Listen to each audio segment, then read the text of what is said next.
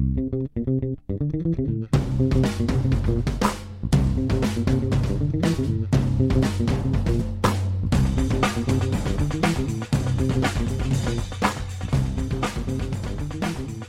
there, it's Gary Parrish. It's Wednesday, December 20th, 2017. Welcome back to the Eye on College Basketball Podcast. I got Matt Norlander here with me, and this is the second of three podcasts we're going to do this week, and I have it right this time. This is actually, for real, the second podcast of the week. We did one yesterday. This is how I kept count. Did one yesterday. This is number two. We'll have another one on, I believe, Friday. So if you haven't subscribed yet, please do that via iTunes. Rate it favorably. And by favorably, I mean 5 stars. That's anything else is unacceptable. 5 stars, and continue to write great comments, reviews, because those are helpful. We appreciate it. Our bosses appreciate it. So we encourage you to keep doing it. And is Trae Young awesome, or is Trae Young awesome? He got 26 points, 22 assists last night. I went over Northwestern State. Now averaging 28.5 points and 10.2 assists per game. Both numbers lead the nation in those categories. This Oklahoma point guard, the freshman, he's become the story of college basketball this season. Norlander, you saw him in Portland. You saw his greatness. Did you think it would be taken to this level? Did you think he would actually emerge as a legitimate, if not the obvious and only, candidate for National Player of the Year? You know, Parrish, I remember a more innocent, sweeter, younger time. All of 3 weeks ago, when I had mentioned that Trae Young was atop my Frosh Watch standings ahead of Marvin Bagley III. And I remember your reaction being something along the lines of, "What?" That seemed like silly talk. I was so focused on Bagley, that seemed like silly talk to me, but it doesn't seem so silly now. Not silly at all. It is. He has become the biggest story in college basketball to this season, in my opinion, because of what he's able to do. 22 assists, was only the fourth player in NCAA men's Division I history to hit that mark in a game. And I'll be honest, actually, that's a ton of assists. I actually thought maybe the record might have been a little bit higher, but sure enough, it wasn't. In fact, one of the players who did that is currently a coach in the SEC. Avery Johnson did it back with Southern back in the late 1980s. I've got a whole bunch of thoughts here, GP. I'll try not to overload you, but I've got a whole mess of thoughts on Trae. If you want to use this podcast to try to catch up in words per minute with me, like close that gap just a little bit over the years, it's fine with me. Take off. Thought number one. Trae Young probably, if he wanted to, could have gone for 50 against Northwestern State, but instead opted to show people that he actually is a point guard. And I think this was a message that he was sending to anyone who's been critical of him in the past, that he is too much of a me first, shoot first kind of player. He now leads the nation in assists, and even before this game was third in assists and averaging nearly 9 a game.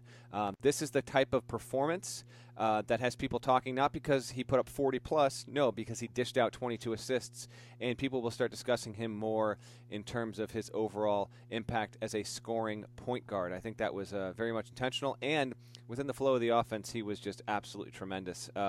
So that point can't be lost overall. We are probably going to hear more and more about why wasn't Trae Young rated higher in his own recruiting class. The reasons for that were because of his size, because he was not seen as the kind of athlete and point guard from a pro prospect standpoint the way that Colin Sexton was. And he could always fill it up, but there were some questions about whether the things he was able to do at that level, if they would really become, maybe even 70% of what he's been able to do at the college level now. So I actually had no issue with Trae Young being ranked pretty much where he was, because he was a 5-star recruit. He was just one of the final 5-star recruits if you go look at 247 Sports composite rankings. But now, obviously, this could very well become part of the lore of Trae Young, is that he, the opposite, I guess, of a gorilla stat in some ways was he wasn't even a top 20 recruit in his own high school class, and look what he's doing. I think you're going to hear that a lot going forward. The scary thing with Young is that I don't think he is going to regress to the mean this season. Now, I don't know if he's going to be able to sustain double-digit averages in assists and points, but I think he is going to be 25-plus in the point average by the end of the season, and probably 8.5 assists at worst. That is statistically incredible. GP, I don't have it in front of me, but he was responsible for something like 76 of Oklahoma's points last night. It was insane. He was the first player in over 20 years to get 20 points and 20 assists in a game, and was the first player to do a 20 and 20 of any statistical kind since Rico Gathers at Baylor. Alma mater too, Terry MF and Teagle, just so we know, right. so we can get that shout out in nice and early. He did that in 2015. He is must watch. He is the definitive canyon-gapped leader for National Player of the Year at this point. And I don't think he's got it on lock. We've got a lot of season to go here. But if Oklahoma continues to be good, if Oklahoma continues to look like a team that can be a top 3, top 4 team in the Big 12, and it's a very good Big 12 this season, let's not forget that. This league is freaking stacked right now. Young is going to have a great shot simply because he has more opportunity by way of responsibility than any other player out there right now. I spoke with Trey's dad after the game on Tuesday night. I texted with him rather, and he said, we will not take this for granted. Trey is going to continue to work hard. This is, all pretty amazing to see, but he remains a humble kid, and I think it's going to be interesting to see how much attention Trey starts to get because you can't go on Twitter when he's playing and not see, 17 Steph Curry comparisons. Some of that's fair, but Steph Curry was not this good in college. Steph Curry was awesome, and he was wowing. He was not doing what Trae Young is doing right now. Let's see when we get to the end of the season if Trae Young's averages wind up actually being on the level of Curry. And obviously, worth repeating that Trae Young was a much higher prospect in the rankings than Curry was when he ended up committing to Davidson. Those are my all-encompassing thoughts on Trae Young. I could honestly go on for 25 minutes about the kid because there's a lot of fascinating aspects to what he's doing here, but I want to kind of throw it back to you to get your thoughts on, sure, the game, because the game is awesome.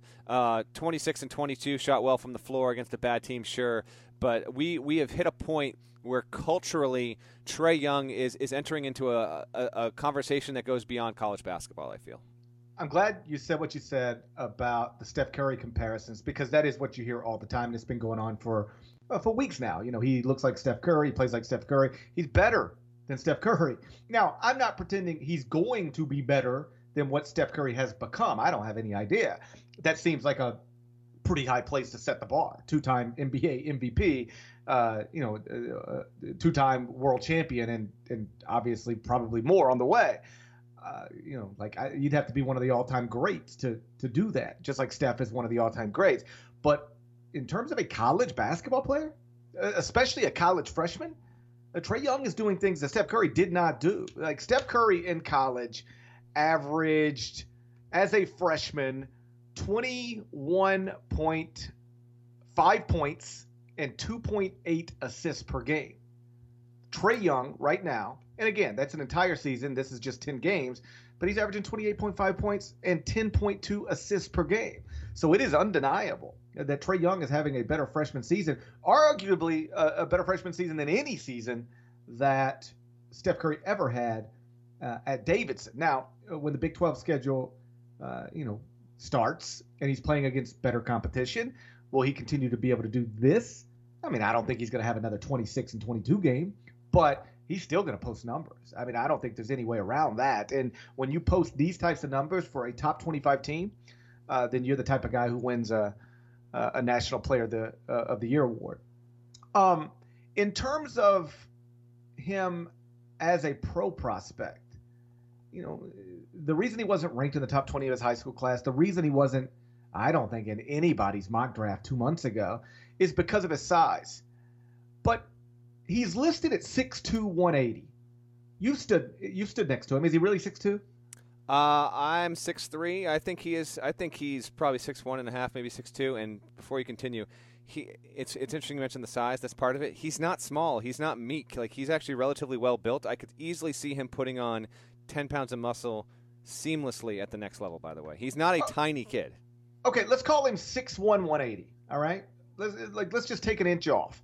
You know what Steph Curry was listed at as a freshman at Davidson? 6 foot 180. Yeah. Oh, really? Yeah. Okay, so he's bigger than Steph Curry was at this same age. Now, Steph is now listed at 6'3", 190, and Trae is right now listed at 6'2", 180. So I understand when people say he's little and he's small and that, but he's not smaller than what Steph Curry was at this exact same age. Like if he grows to, and I can't predict this, but like if he actually gets to, let's just put him at where Steph's at, 6'3", 190, what is the problem? Like, again, I can't promise you, and I'm not even willing to predict that he's going to become Steph Curry, but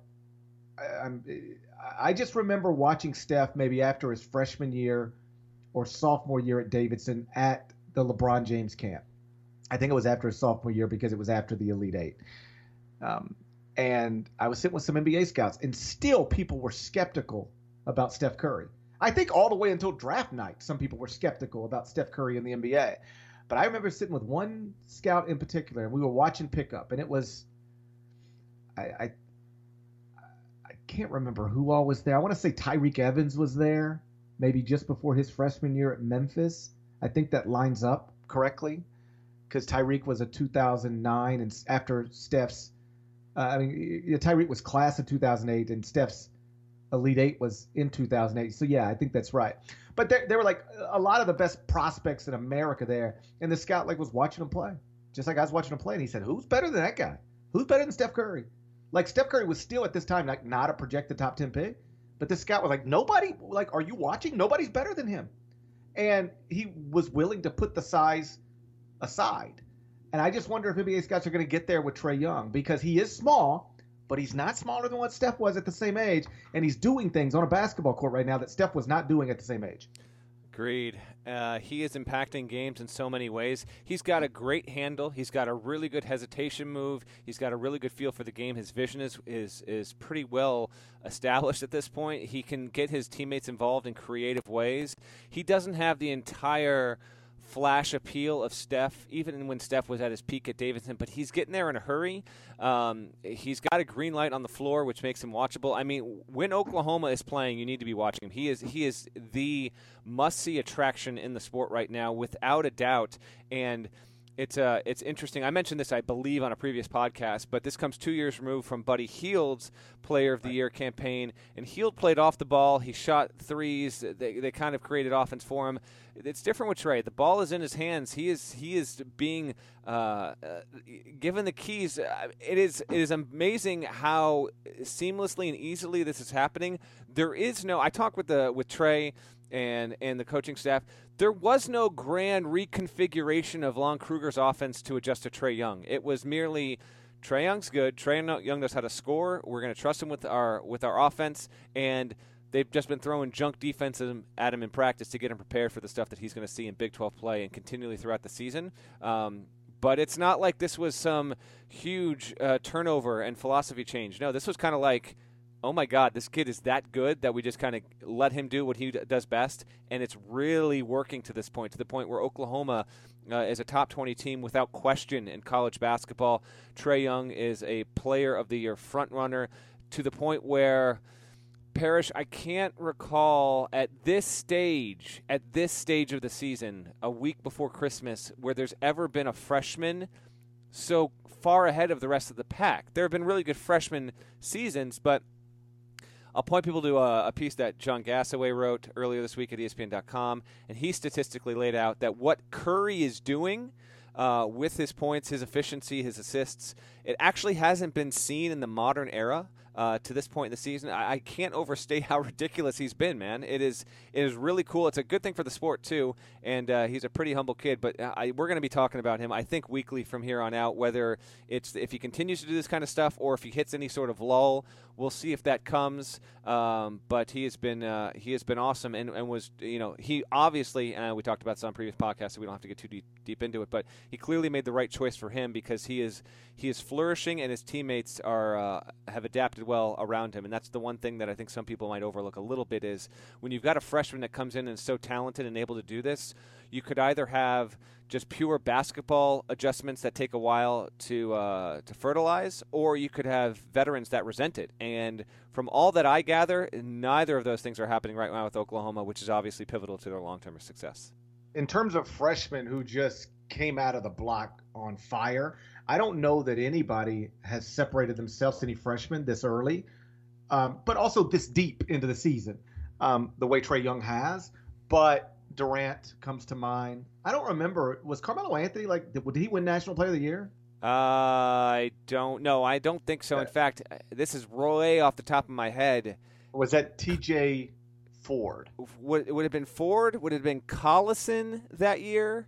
I'm trying to remember who it would have been that year. You might be right. It might have been Ford. Carmelo didn't win it, and Carmelo was he had a game. I think his first or second career game was actually at the Garden. First, I was there. Really, because it was against Memphis. It was against Memphis. Boom. Jeremy Hunt scored 17 points. Yeah, but Melo had he had a 20 and 10 debut or something like that. Yes, yeah, and he was really good. But he was consistent. It was immediately oh wow, look at this one and done player Syracuse has, really solid player. But he was not this. He just wasn't.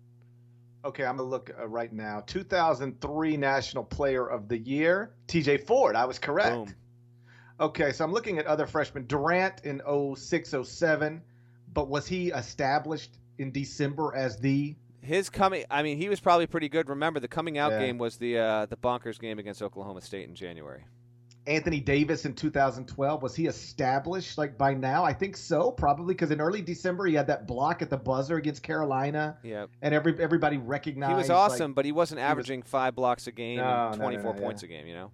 And then no other freshman has won National Player of the Year, although there have been some obviously terrific freshmen. Kevin Love comes to mind. Michael Beasley. I thought Michael Beasley should have won it the year that Tyler Hansborough won it, because Beasley was Beasley was a statistical monster at Kansas State. He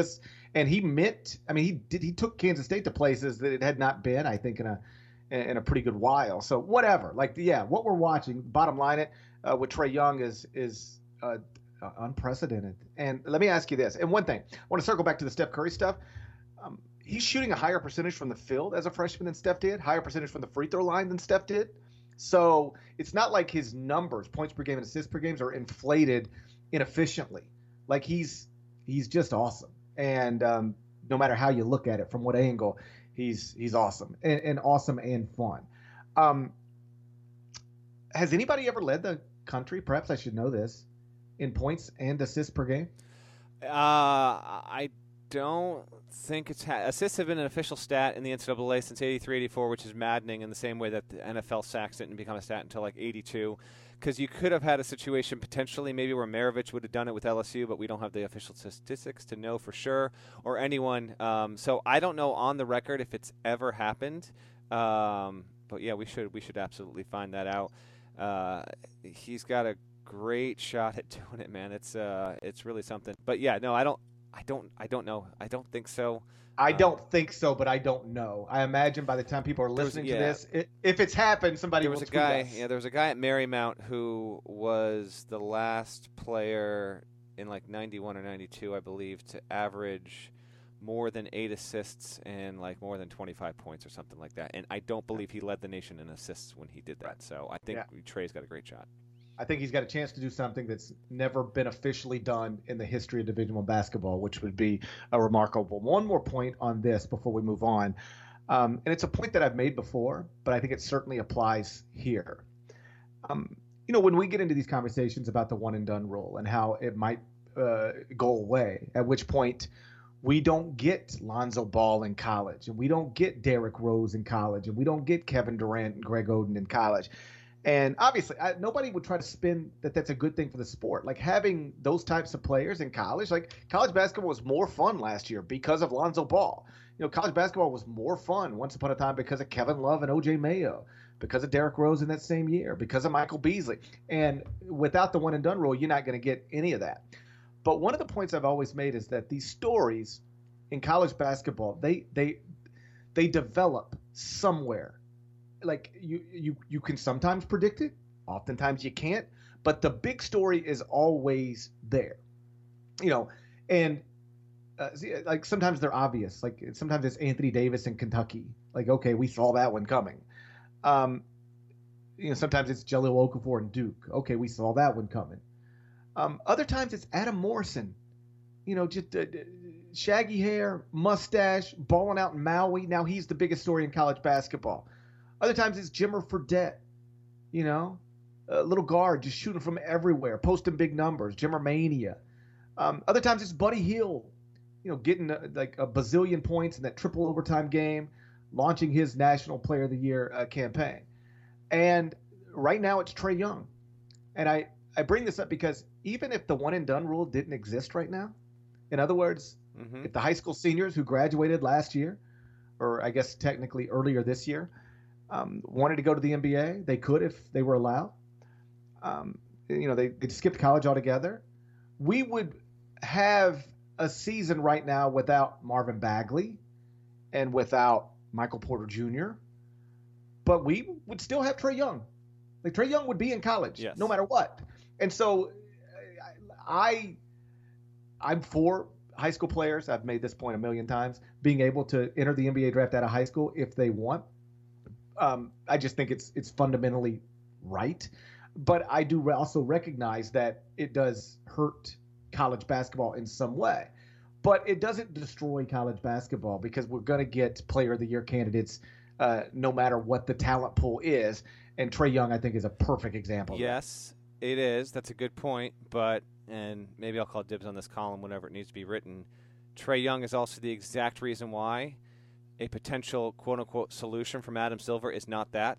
Because I agree with you. Trae Young was not a projected NBA pick. He is having an amazing freshman year. And if the format that is being tossed out there actually becomes reality, Trae Young would be forced, not truly forced, but he would not be eligible to go to the NBA after an amazing freshman year. It's just as wrong to restrict him from doing that when Trae Young has gone from 50 to 75 prospect to now where he should be on the top 10 of every mock draft board, I agree with you. Like, that's why the 2-and-done rule is not a solution to the problem, because it just moves the problem to another place. Like, the reason at least some people state they don't want, one-and-dones in college is because they're worth obviously millions of dollars. They've been identified as high-level pro prospects, and that brings the financial advisors onto campus, brings the agents onto campus because they're trying to lock this up early. Well, if you make it 2-and-done, there's always somebody like this who develops. Like 1 year it was D'Angelo Russell. Like if we lived in a 2-and-done world where you can go to the NBA draft out of high school if you want, but if you come to college, you got to stay 2 years. D'Angelo Russell would have still gone to Ohio State. And within a month, it would have been clear he's a lottery pick. Well, now he's got to spend another year and a half on campus. Well, you got the same problem you had before. Financial advisors, agents, everybody all around it. Last year, Zach Collins, Gonzaga. If 2-and-done era, he would have still gone to Gonzaga. He would have not entered the NBA draft out of high school. Then it would have been clear he's a top 20 pick. He's got to do a sophomore year. He's still got the same problem. Trae Young, perfect example. 2-and-done rule in place. He would not have entered the draft. He would have gone to Oklahoma. It's already clear he's a future first-round pick, and he'd have to do the rest of this season and another season in college. He's still got the same problem. So you're exactly right. I'm not in favor of 2-and-done. I guess it's better on some way, if only because the Bagleys don't have to deal with this stuff. But it's not the right solution because it doesn't alleviate all your problems. Nothing's going to alleviate all your problems, to be clear, until you're done with amateurism. Promise we're not going to do another 30 minutes on that. But the best way to do it is let the high school players go if they want to go. Let freshmen go if they want to go. Let sophomores go if they want to go. Let juniors go if they want to go. Let people enter the NBA draft whenever they want to enter an NBA draft. And if NBA franchises want to draft them, great. If they don't, fine. That seems like the best way to go about it. If you don't have the SeatGeek app yet, you need to go get it. And when you buy tickets, you need to make sure to use the promo code CollegeBB. That's CollegeBB. And you don't have to just use that promo code for college basketball tickets. It's NBA tickets, football tickets, concert tickets, whatever. You use that promo code CollegeBB, and you're going to get $20 off your first SeatGeek purchase. That's $20 off your first SeatGeek purchase. So next time you're getting ready to go anywhere, perhaps during this holiday season, you got some time away from work. You're going to go to a concert you otherwise wouldn't be able to go to. You're going to go to a college game, NBA game, a bowl game. You know where to go to get tickets at SeatGeek. And the reason you want to use SeatGeek is because it's going to save you time. It's going to save you money. They search multiple ticket outlets for you, multiple ticket sites for you to ensure you're getting the best seat, the best value, the best price, that you're not getting ripped off. You don't have to wonder, man, could I find this seat at a better price somewhere else? SeatGeek's handling that for you. So it's saving you time, and it's also saving you money. And again, the way to save even more money, promo code CollegeBB. That's College BB, $20 off your first SeatGeek purchase once you download the app. So go get the app and then use that code College BB. That's SeatGeek, millions of tickets in one place. Norlander, you wrote a column last night, I guess it was, about the Naismith Memorial Hall of Fame, announcing that it has changed the criteria for enshrining coaches into the Hall of Fame. I'll let you take it from there. You explain, and then I'll tell you. After you explain why it's dumb, I'll just sort of make the point in different words about how it's dumb. Yeah. Well, first of all, I read the announcement, and the start of it. GP, I don't know if you read it or like at the start of this announcement. Does it not read like they have changed the criteria to what we thought it would be? Do you disagree with that? Which is weird. Like they're either terrible, like they have terrible PR people, or they were intentionally trying to mislead people. But the whole thing was strange either way. Yes. Okay. So at the top of the announcement, it mentions how players, officials, and coaches will now have a 3-year window of retirement before they can get inducted. Players obviously have had to wait 5 years traditionally, and that will change in 2020. And I thought, okay, that's great. And then at the bottom section, it clarifies with coaches. They have simply moved the requirement, you know, as it stands right now, have to be 50 years old, 60 years old, from 50 to 60 years old, and now you need 25 years worth of coaching experience, not head coaching experience, just coaching experience. You can be an assistant, you can be whatever, and with all of that, you will then be eligible to be enshrined at the age of 60, even if you are still active. Now, this is a bad misstep, and I don't get how the Hall of Fame committee was able to acknowledge that the process needed to be changed, and then while doing that, still did not take the full step that needed to be taken, especially in this time when Rick Pitino's been divorced from college basketball, when you have had multiple active college coaches have significant run-ins with the NCAA. If the Hall of Fame is most concerned about its reputation, it's concerned about the long-term outlook on its establishment, then it should be holding coaches outside of enshrinement until they are retired, period. And if you even want to say only you need to be retired for 1 year, I still got no problem with that, because most coaches would retire in a March or an April, and it would actually truthfully be about 1.5 years given the way the voting cycle happens. I think that makes too much sense, I guess. It's a stupid look. They and I thought Jerry Colangelo, and who is the chairman of the Naismith Committee, would have thought this to be the case. I figured he probably is not happy with the fact that Pitino has done the things he's been alleged to do, and is currently one of the men in the Naismith Hall of Fame. I'm not saying Pitino needs to be yanked out, but this was a bad misstep by the Hall of Fame committee, and the floor is now yours, GP. Yeah, it's just like, okay, you recognize a problem. You want to alter the criteria to try to alleviate this problem, but you don't actually do it. You just reduce the likelihood that you'll have the problem, but you don't really eliminate the problem. In other words, and I can't remember whether you pointed this out in your column or Pat pointed it out, Pat Forty, in his column. I think it was you. Like Rick Pitino, even if you change the criteria, would still have been in the Hall of Fame before all of this stuff happened. Yes. Right. And so, like, what good does that do?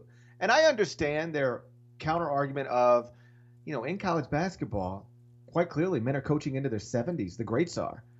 And, they might not retire till they're 75 years old or later. And then, like, how much of their life do they get to enjoy being a, quote, Hall of Famer? Or, like, they might literally die before they retire, which is, I guess, possible. So I hear that. I guess I would just say, I don't care. And so, like, let's just make it like I believe every other Hall of Fame of every other mainstream sport in America is, which is when you retire after a certain amount of time, you're eligible for the Hall of Fame. And then if we want to vote you in, we vote you in. If we don't, we don't. But, like, we're not even going to deal with the case until you're actually out of the sport. The idea that college basketball coaches have always been treated differently was always weird to me. And now it has become problematic, somewhat embarrassing. And I know that there is a scenario under which you could apply those standards, and then we find out 5 years. After somebody retires and after they're in the Hall of Fame, that they were running a crazy shady program. Like, I get that, but it's much more difficult to get caught running a shady program 5 years after you retired or 3 years after you're retired than it is to, while you're still coaching.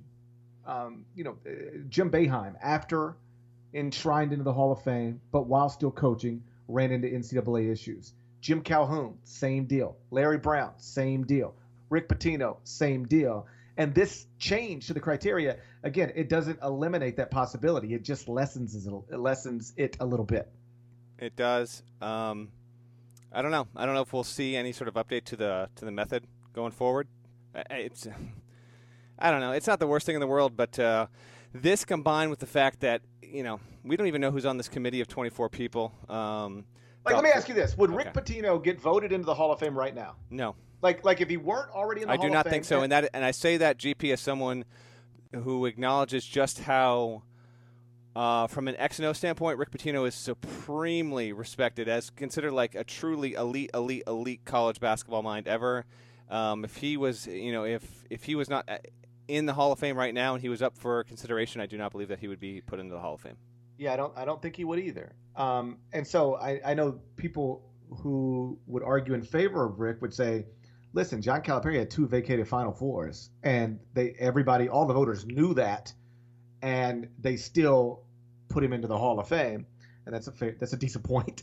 But I think the counter argument to that would be, but John's never been directly tied to anything, and as we sit here on December 20th, 2017, there are allegations that Rick Pitino was involved in, a 6-figure agreement to a player's family to get that prospect to enroll at the University of Louisville. I know Rick denies it, but the federal authorities have alleged it, and it cost him his job.